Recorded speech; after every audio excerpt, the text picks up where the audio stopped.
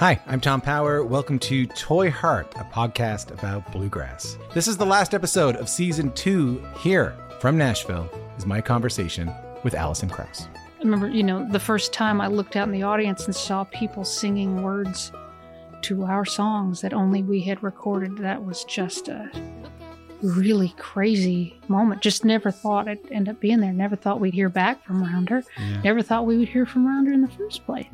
If this is your first time listening, you can hear full interviews with Jerry Douglas, Alison Brown, Bela Fleck, Larry Sparks, Jody Stecker, and so many more wherever you get your podcast.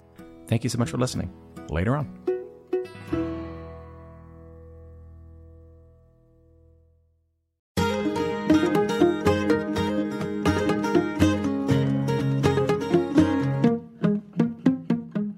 Hello, and welcome to Basic Folk, where we have honest conversations with folk musicians. It is I, your host, Cindy Howes. Thank you so much for joining us today. Kind of going outside the box today with Alex Cuba, who isn't exactly a folk musician, but isn't exactly not a folk musician. Alex Cuba grew up 50 minutes west of Havana, immersed in the music of his town, Artemisa.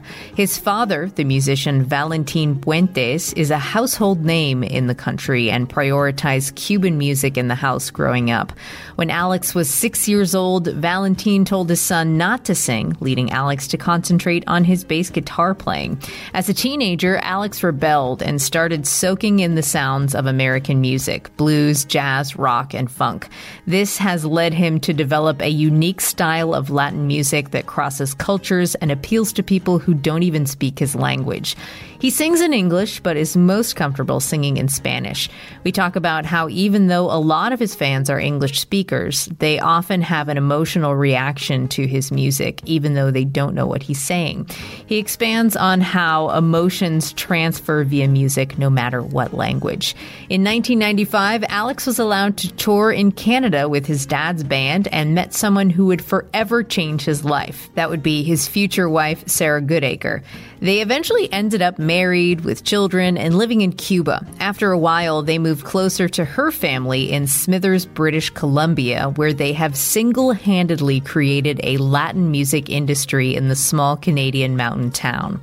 Despite not being able to work with major record labels due to the Cuban embargo with America, Alex has thrived as an independent artist with 4 Latin Grammys, 3 American Grammy nominations, 2 Junos, and numerous other accolades.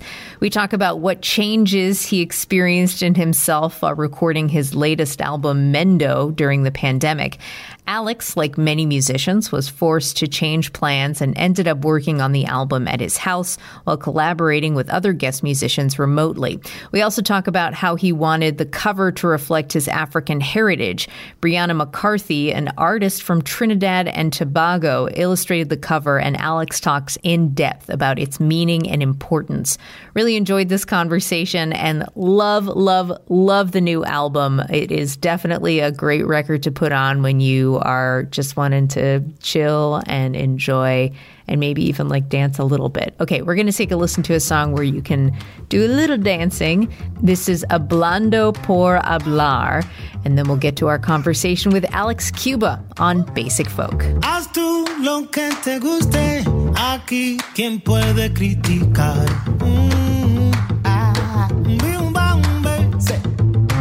A mí no me pregunten qué es el bien y qué es el mal. No. Ya todos los conceptos se van comprometiendo. Yo sé que nadie ha visto algo igual.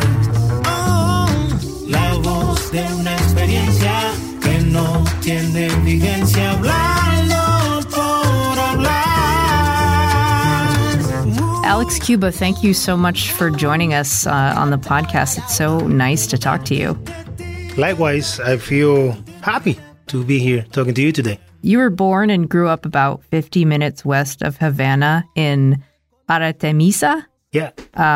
Which is known for his musical community. And it sounds amazing there. Can you set the scene for what role the town played in your childhood and also what is unique about the music there? Well, when I think about where I come from the town where I grew up, Artemisa, like you said, it's about an hour away from Havana, going into the west. I have nothing but a sense of being very lucky, to have been there at that time of my life, growing up. And I say that because look at life, it turned me into a musician, and I have made a career out of music. And so my beginning was very lucky because music was everywhere in my little town, in the town of Artemisa. Music was so real, music was so important to most people over there. Music was part of every day, and so everybody was playing music. Yeah, and I feel that that is the healthiest environment for a musician you can ever find. That also, that there is also one more step to it. I grew up across a place in my town called the House of Culture. Every little town in Cuba has a place like this. And what it is a government project to teach for free, kids to play every instrument they want, any instrument they want to, but also to teach every other form of art. It's not to take them to any high level or anything. It's basically to get them initiated into arts, Is it free for kids to go? Yes, absolutely free. And my father was one of the guitar teachers at that center. That center was right across the street from my house. So I will go to school. Wow. The school was 2 blocks away. I will come back home around midday or something like that. We'll, have lunch, change my uniform, and go across the street and spend, the rest of the day there until my mom will yell at me, dinner's ready, where are you? Playing any instrument I could find, doing, painting, doing theater, doing dancing. It's, I feel that it was a very lucky place, for me to grow up with, art. And, up to today people ask me, when did you make the decision? Do you remember when did you make the decision to become a musician, professionally? And my answer is the same. I don't remember if I ever made that decision, because music is so inside of me from early in my life that that decision didn't need to be made, I guess. There's this ongoing theme in your progression as a musician when it comes to diving into different types of music and being open to different kinds of influences. And that's great to hear about, the origin of the Michael Jackson video and how that kind of opened up your mind to American music and other kinds of music like jazz and rock and funk.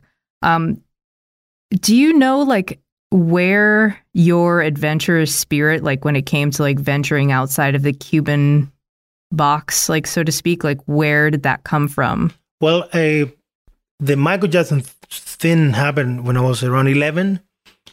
Then when I was 14, I saw somebody playing electric bass. Some band came to my town from Havana to play a show. And I went and I saw an electric bass, there. And I'm like... Was that the first time you'd seen one? I think so, yeah. And I went, what is that? And he said, oh, that's an electric bass. I said, oh my God, I think I love that.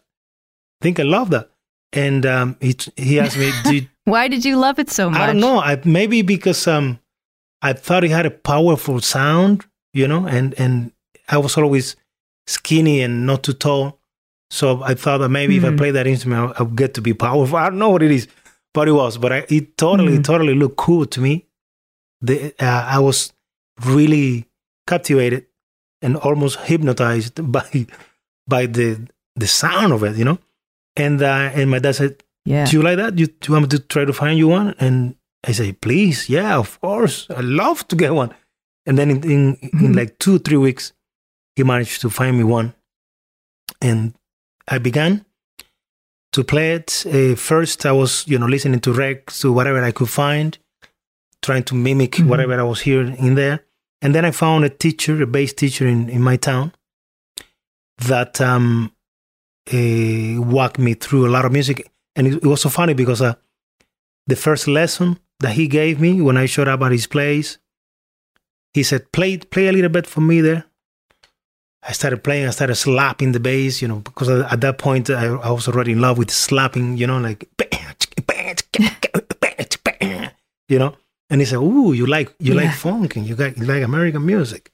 I can see that." You didn't know what you were playing, right? No. And he said, "Okay, here you go." He went to his, the bedroom and found about 10 cassette tapes and came back and said, "Here you go. Come back next month." That was the first lesson. When I went back... What were the tapes? Oh, my God. Everything from Marcus Miller to Jaco Pastorius to Ron Carter to John Patitucci to you name it, all of the American bass players. And even actually a Canadian, Alain Caron from the band Euseb. When I went back to see him the following month, I knew a lot of the solos already by memory. That's how much I listened to all of the tapes. And then he knew exactly where my tastes, or what was it that I was looking forward to learn more in music, And that's why he gave me that type of lesson, because he wanted to somehow wake up my sensibilities, and then get going from there. And then from that point, we studied, of course, theory, music reading, writing, all of that. And yeah, up to today, he left a huge impression in me, because I think he made it clear. He made a lot of things clear, for me. Yeah. And that is something what amazing. A good ear, too. Yeah. For him to recognize that in you. Absolutely. Yeah. And like I said, I find when I'm playing Cuban music, I feel the same that I feel when I'm playing American music and I'm grooving. The concept of grooving is something a little different than when you play Cuban music. We don't think of it as grooving, like being in, like deep pocket, and laying it down in Cuba, because Cuban music is very open. A lot of it comes from the rumba sort of thing. Rumba is very constantly improvising kind of thing, So it is two different things that I think somehow at the end they become the same, but the way you think about it is completely different. And I remember when I started finding that common thread between American and Cuban music and all of that. It was a lot of fun,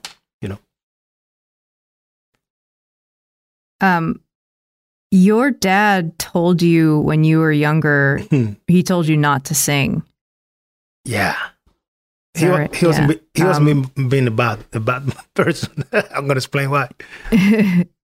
Yeah, explain why. And you said it took me a lot of courage to move far away from my culture in order to find my voice. And what did finding your voice look like in practice? Well, at the point I began writing songs and I started to try to sing them. Being very shy, being very to myself. I was already recognized by many in my town as a good bass player. I was around 15, 16, right? And I started writing because at the same time, poetry started captivating me. I started writing songs. These melodies started coming to me, and then I started writing. And I would call my dad and I said, "Dad, what do you think of can I just play something for you?" "Yeah, sure.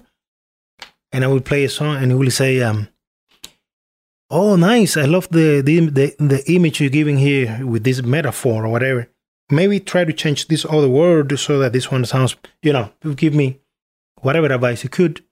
And then at the end he would say, but don't sing, because I don't think you have a voice of a singer.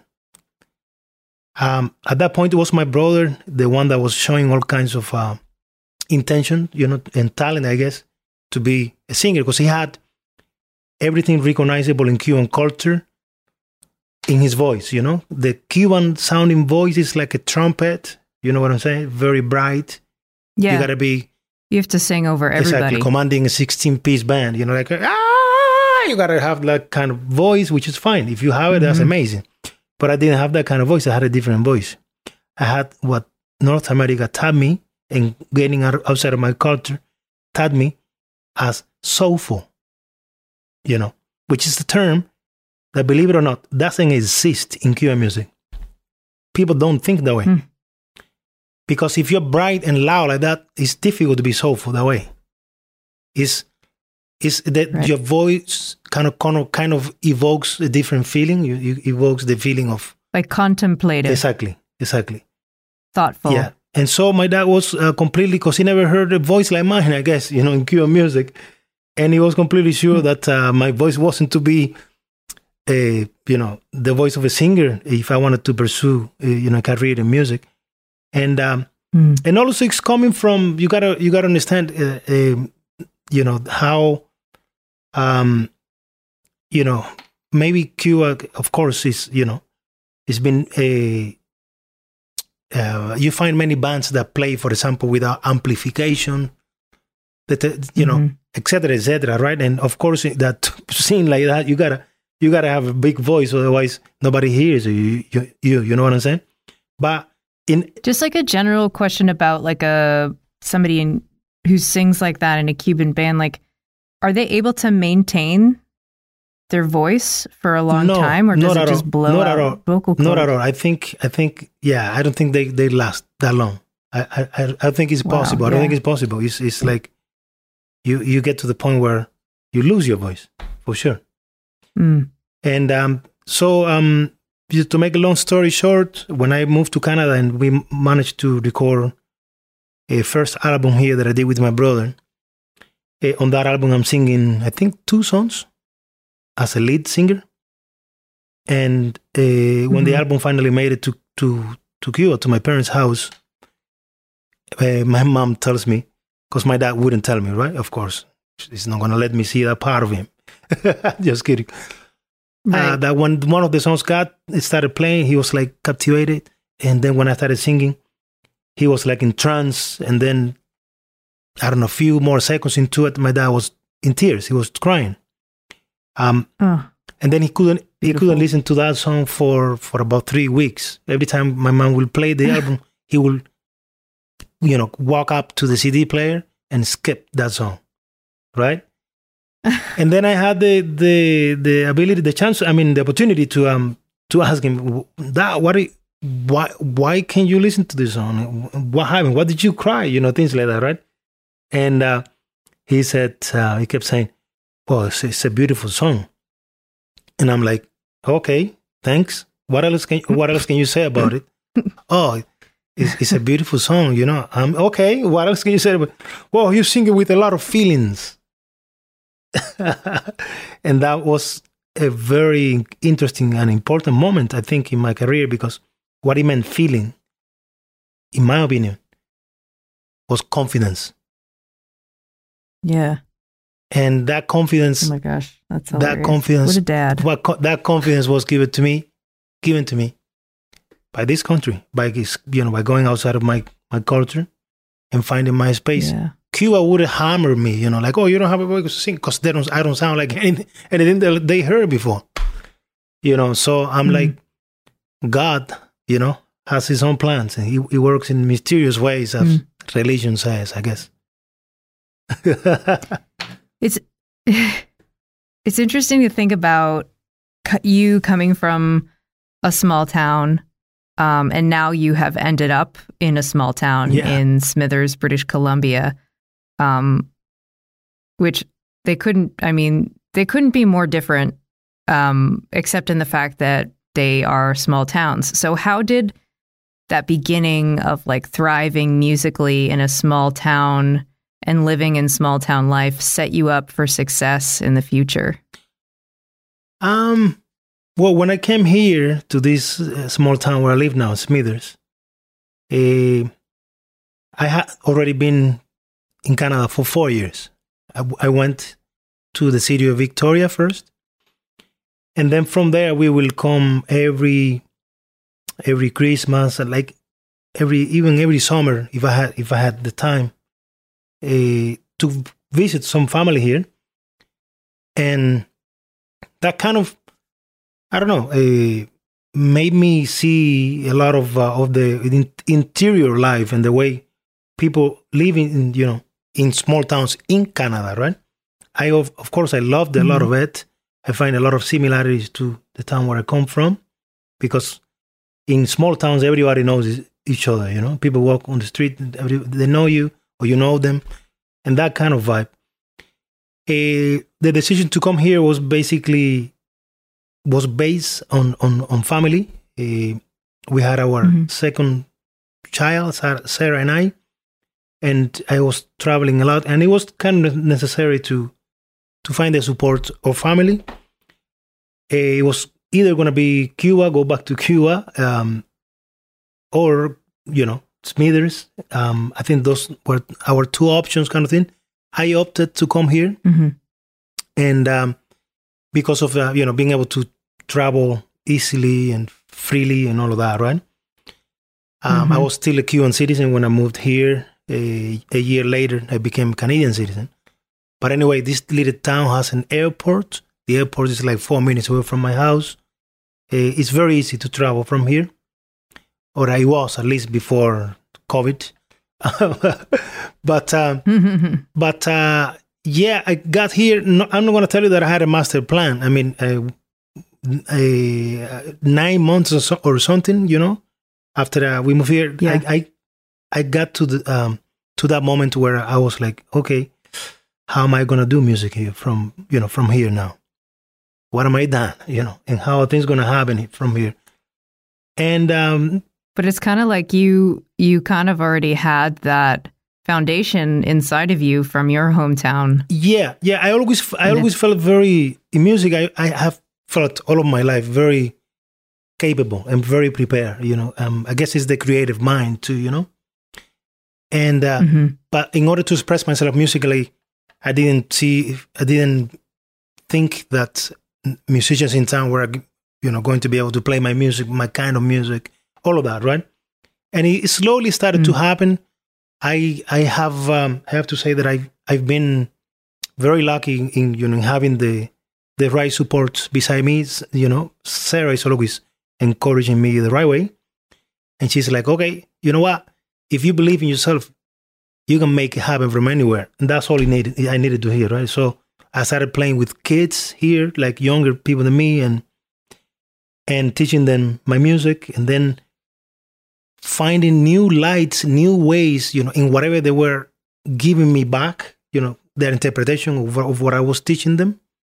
It started to make my mind very open, and that has a lot to do with my sound today, because it made me change from a Cuban that thinks strictly in a Cuban way to a Cuban that thinks more universally. Basically, see the core of your culture, see the core of your music, use its essence, but be free in creating. You know what I mean? Because you create for the world. And Canada also not having a Latin market in front of me, it rather been a scary thing, at least in terms of creativity, has been for me a very inspirational thing, because I say, okay, I don't have a Latin market here, but I have the world, I guess. And my aims are creating something universal, something that goes beyond even my culture, and that definitely has created a sound for me.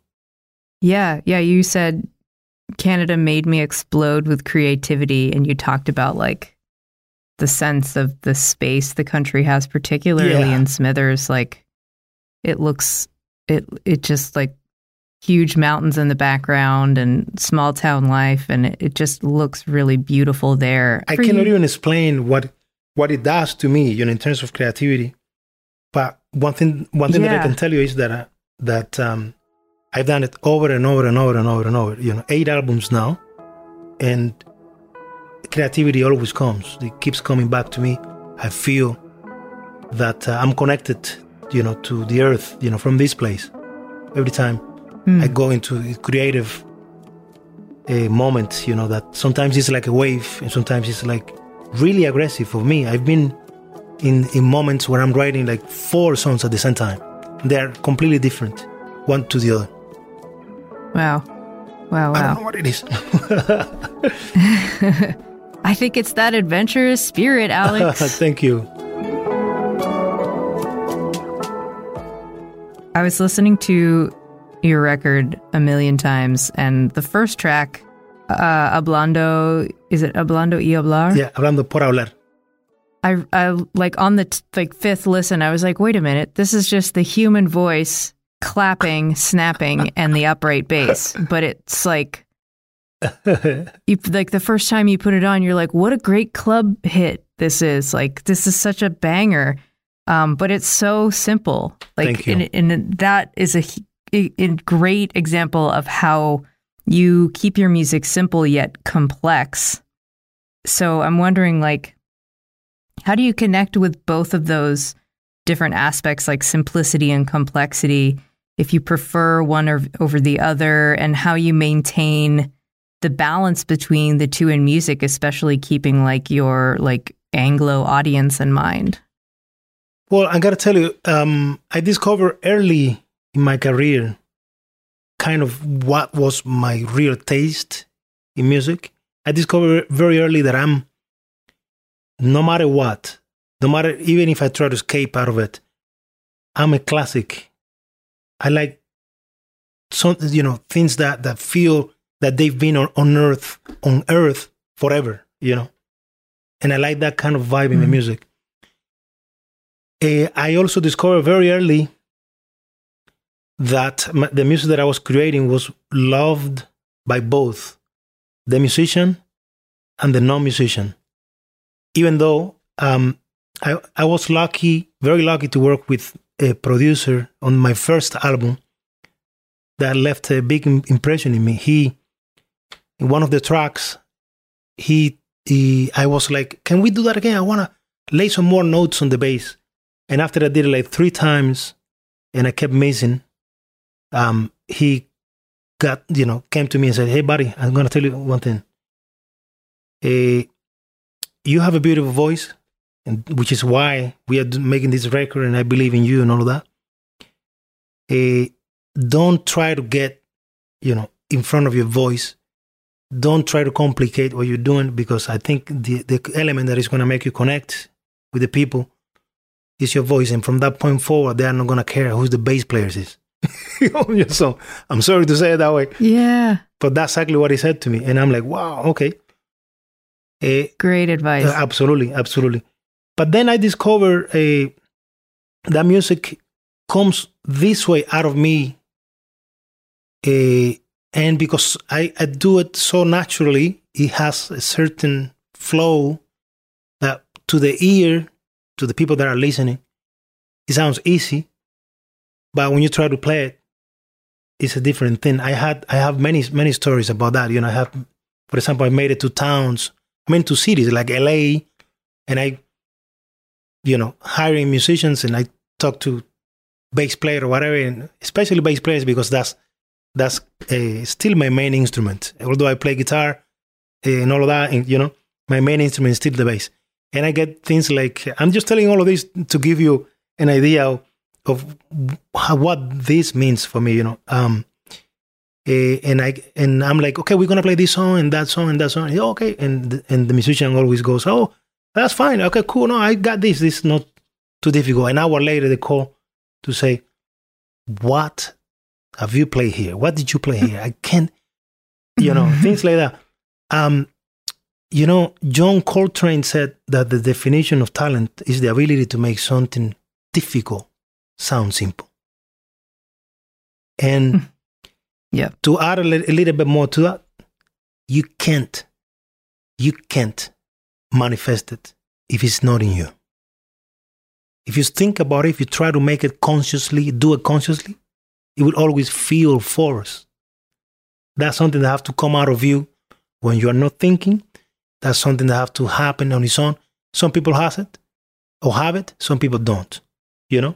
And I don't know. I don't know if I have it or not, but people keep telling me that. It's like, how you make this complex thing sound so simple? And my answer is, I don't know. That's the way it came to me. I'm only receiving here. You know, I was making coffee one morning and that bass line lands in my head.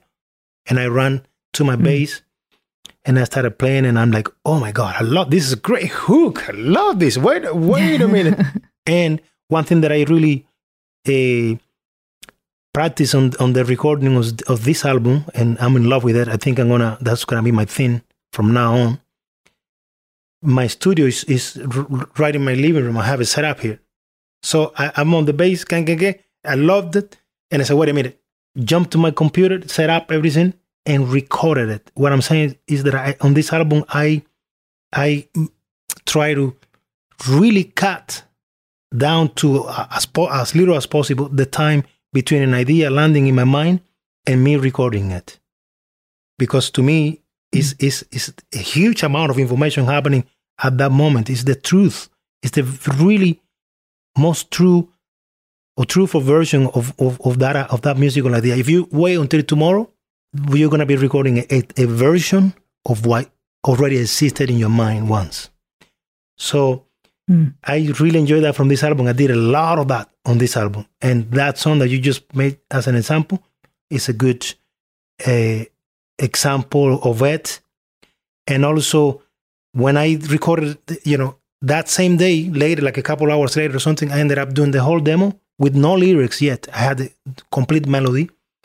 And then I played it for my engineer over the phone. And he said,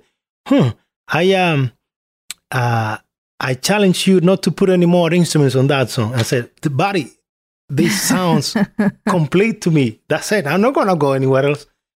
And that's what I did. Of course, we ended up having two versions of it. The one that closes the album has, it's like bookends. It has a big 13 horns orchestra. That's the big beat. Yeah. And it happened because I was working out the songs that I wanted horns on, which that one wasn't, of course. But I made the mistake to show it to the arranger in Cuba. And he's like, hold on a minute, buddy. I'm going to put horns on this one, whether you want to or not. This is your problem from this point forward. I love this tune, and he's screaming out loud to me, horns. And he came out with a killer arrangement.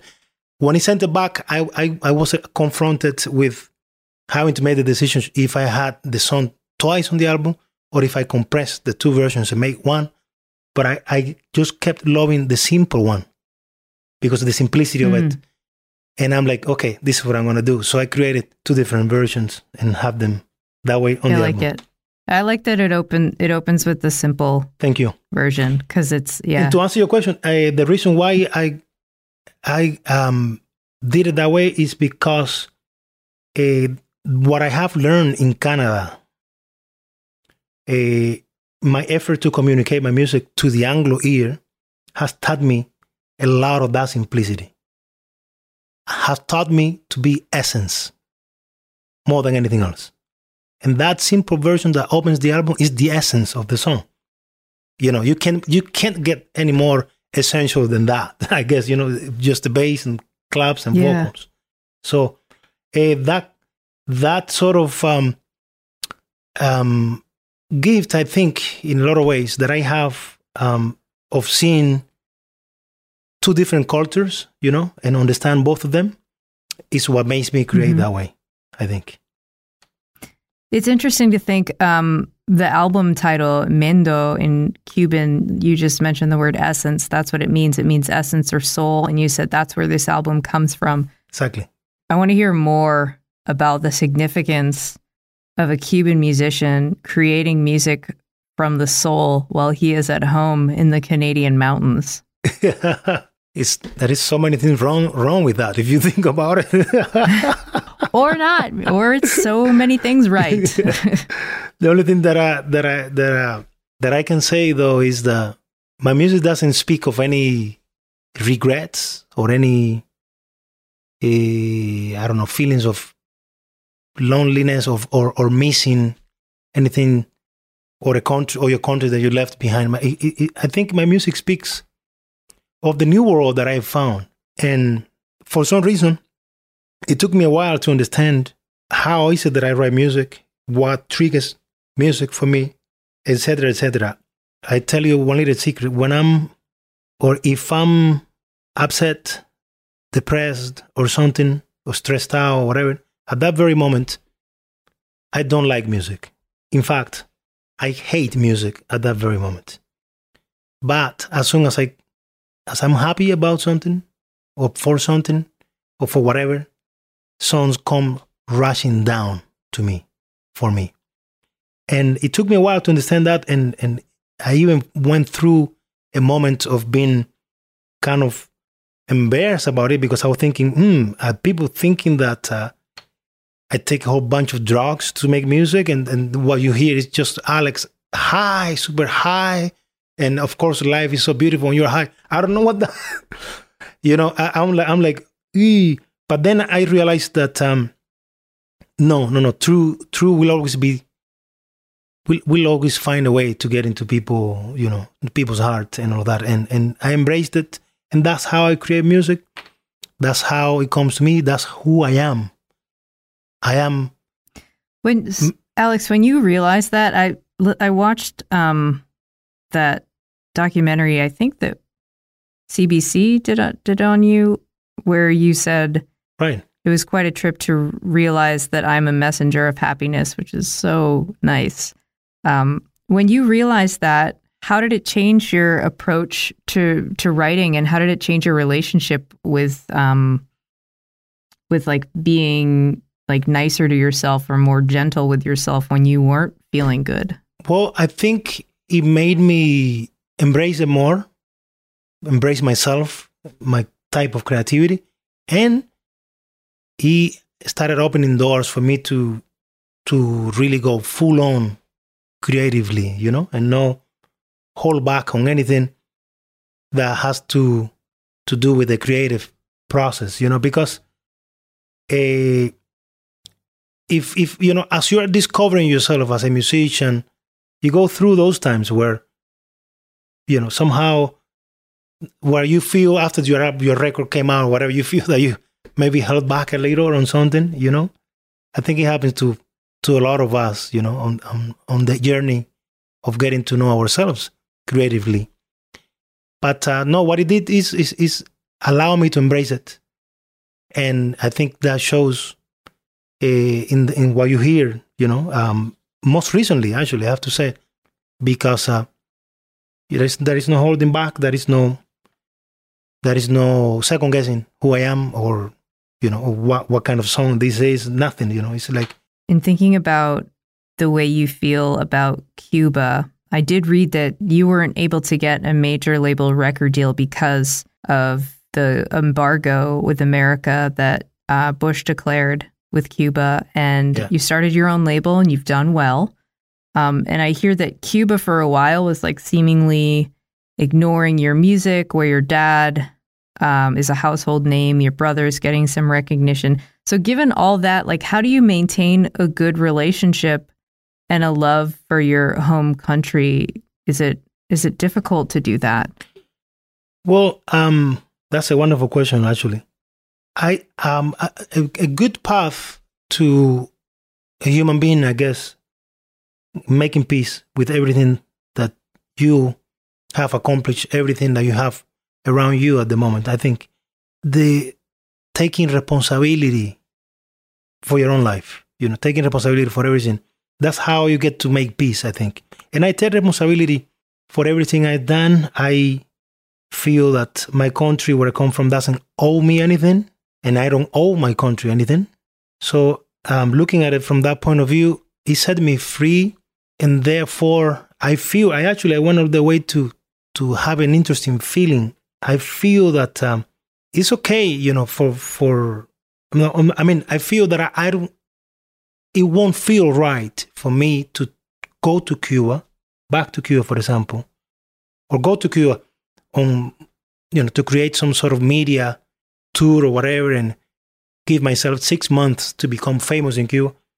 I don't feel that that's right because I don't live there. And I feel that if I was to do that, let's say I'm all powerful, I land in Cuba with a lot of money in my pocket, I start paying people left and right to put me on TV 24/7 or something. I don't feel that that would be right because I would be taking somebody else's space, somebody else's that didn't leave the country, somebody that is there and it has a purpose in time and space. Why should I come, from Canada and say, I want to, I think it won't feel right to me. So I have left it to the time. I have left it to the universe. I have left it to God. If I am to be recognized in the country where I come from, I think it will happen. And it would be most beautiful to know. It would be so beautiful to know that I didn't force it, that it happened on its own. That's what I think. It is amazing to think of how emotions can translate through music than more than just languages. Because like a lot of your fans are English speakers and they have some serious emotional reactions and emotional connections to your songs sung in Spanish, even though they don't know what you're saying. Absolutely. Something so mysterious, up to this day, it remains something very mysterious to me. The closer I can get to an explanation is that melodies, they contain a huge amount of information.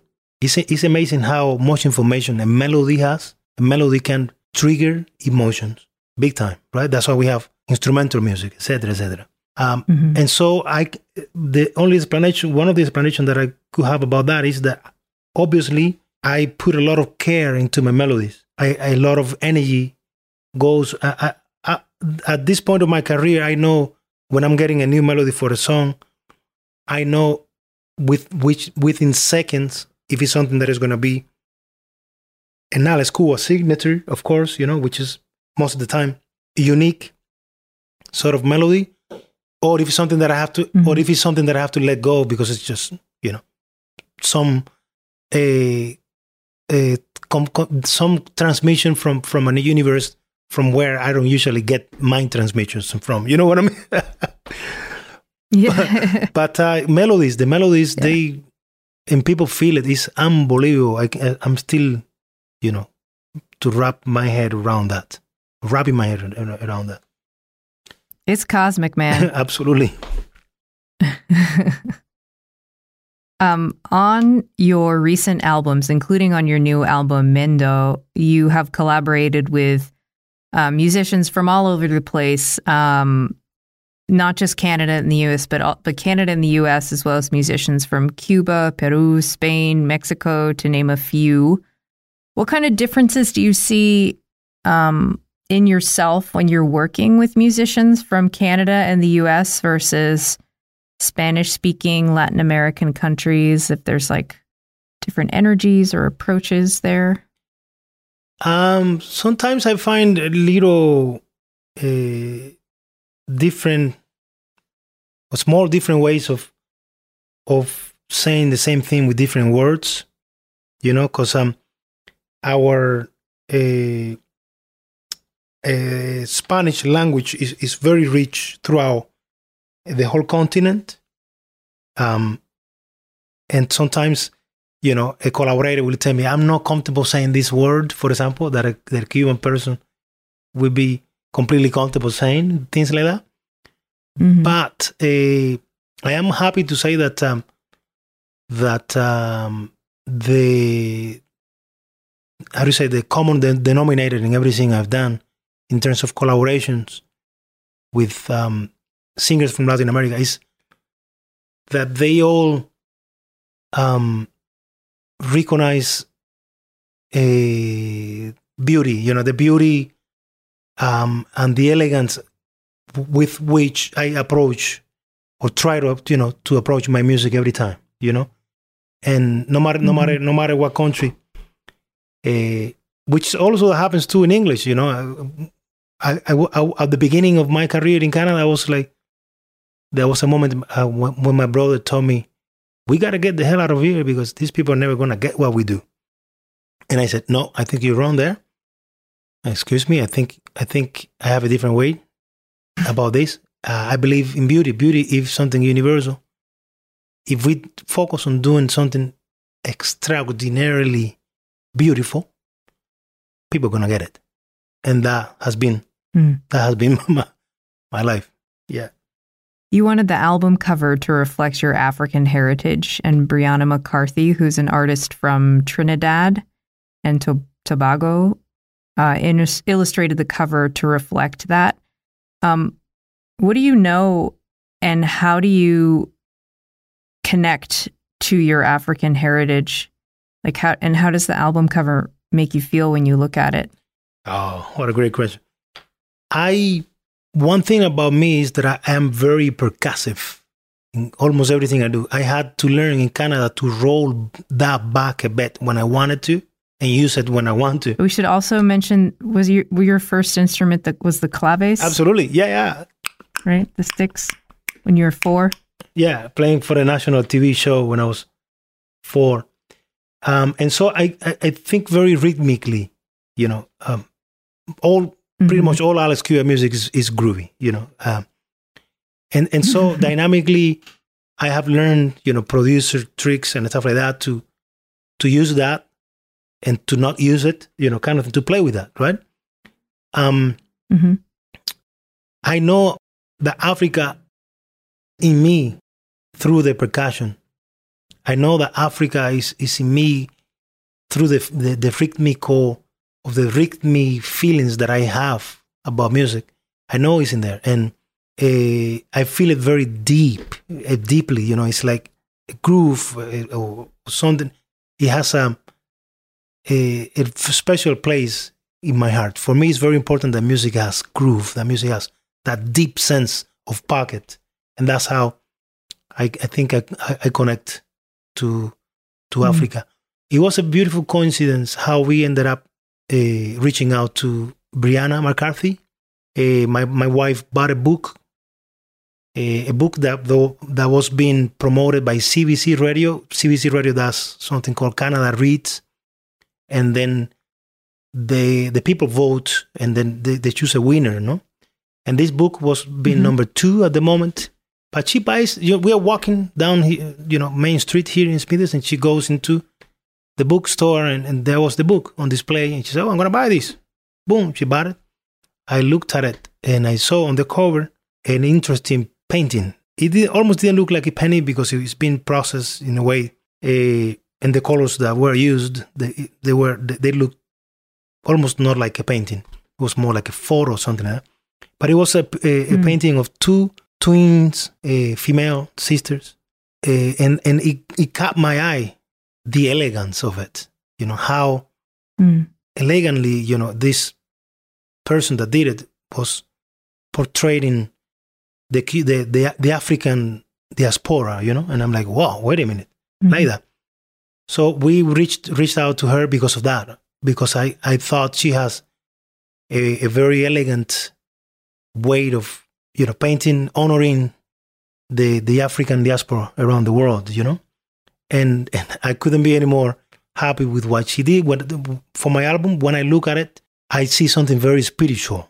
When I look at the cover of my album, I see something very, very deep and spiritual, and that's exactly what I wanted it to be.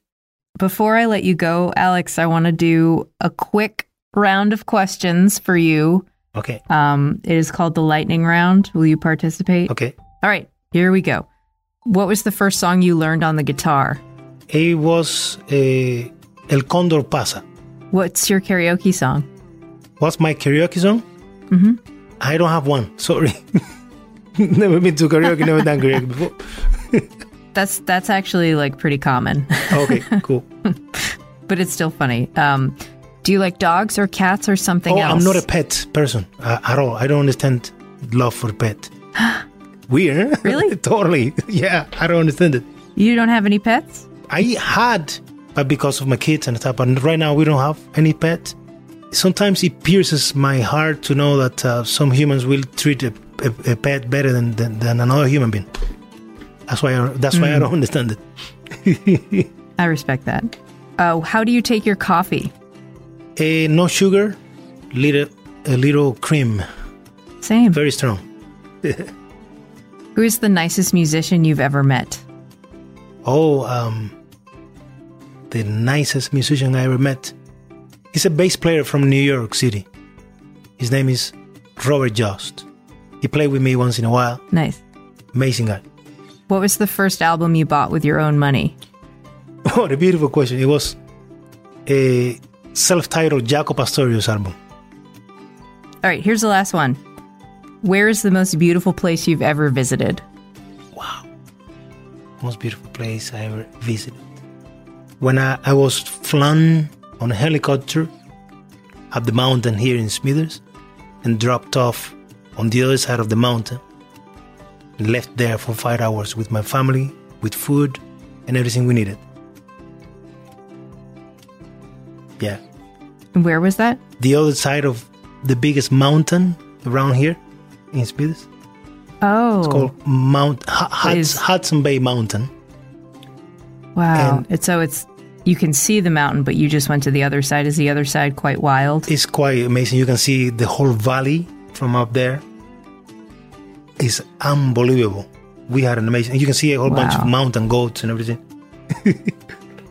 That's great. Instead of camping, it's glamping, I think they call it. I don't remember. But yeah, it was a gift. Glamping. It was a gift from Tourism and Smithers. When I got my third Grammy nomination, they wanted to do something for me, and that's what they did. It was fun. That's great. What a great gift. Yeah, and I enjoyed it with my whole family.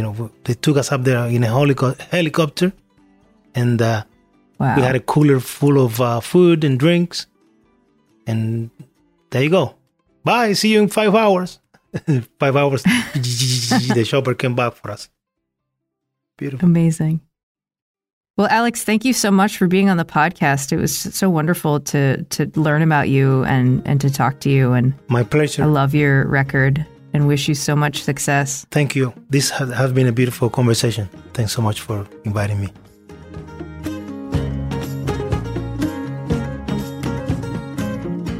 Basic Folk this week was produced by Laura McCarthy. Alex Stanton of Townspeople composes our music. Basic Folk is on the American Songwriter Podcast Network.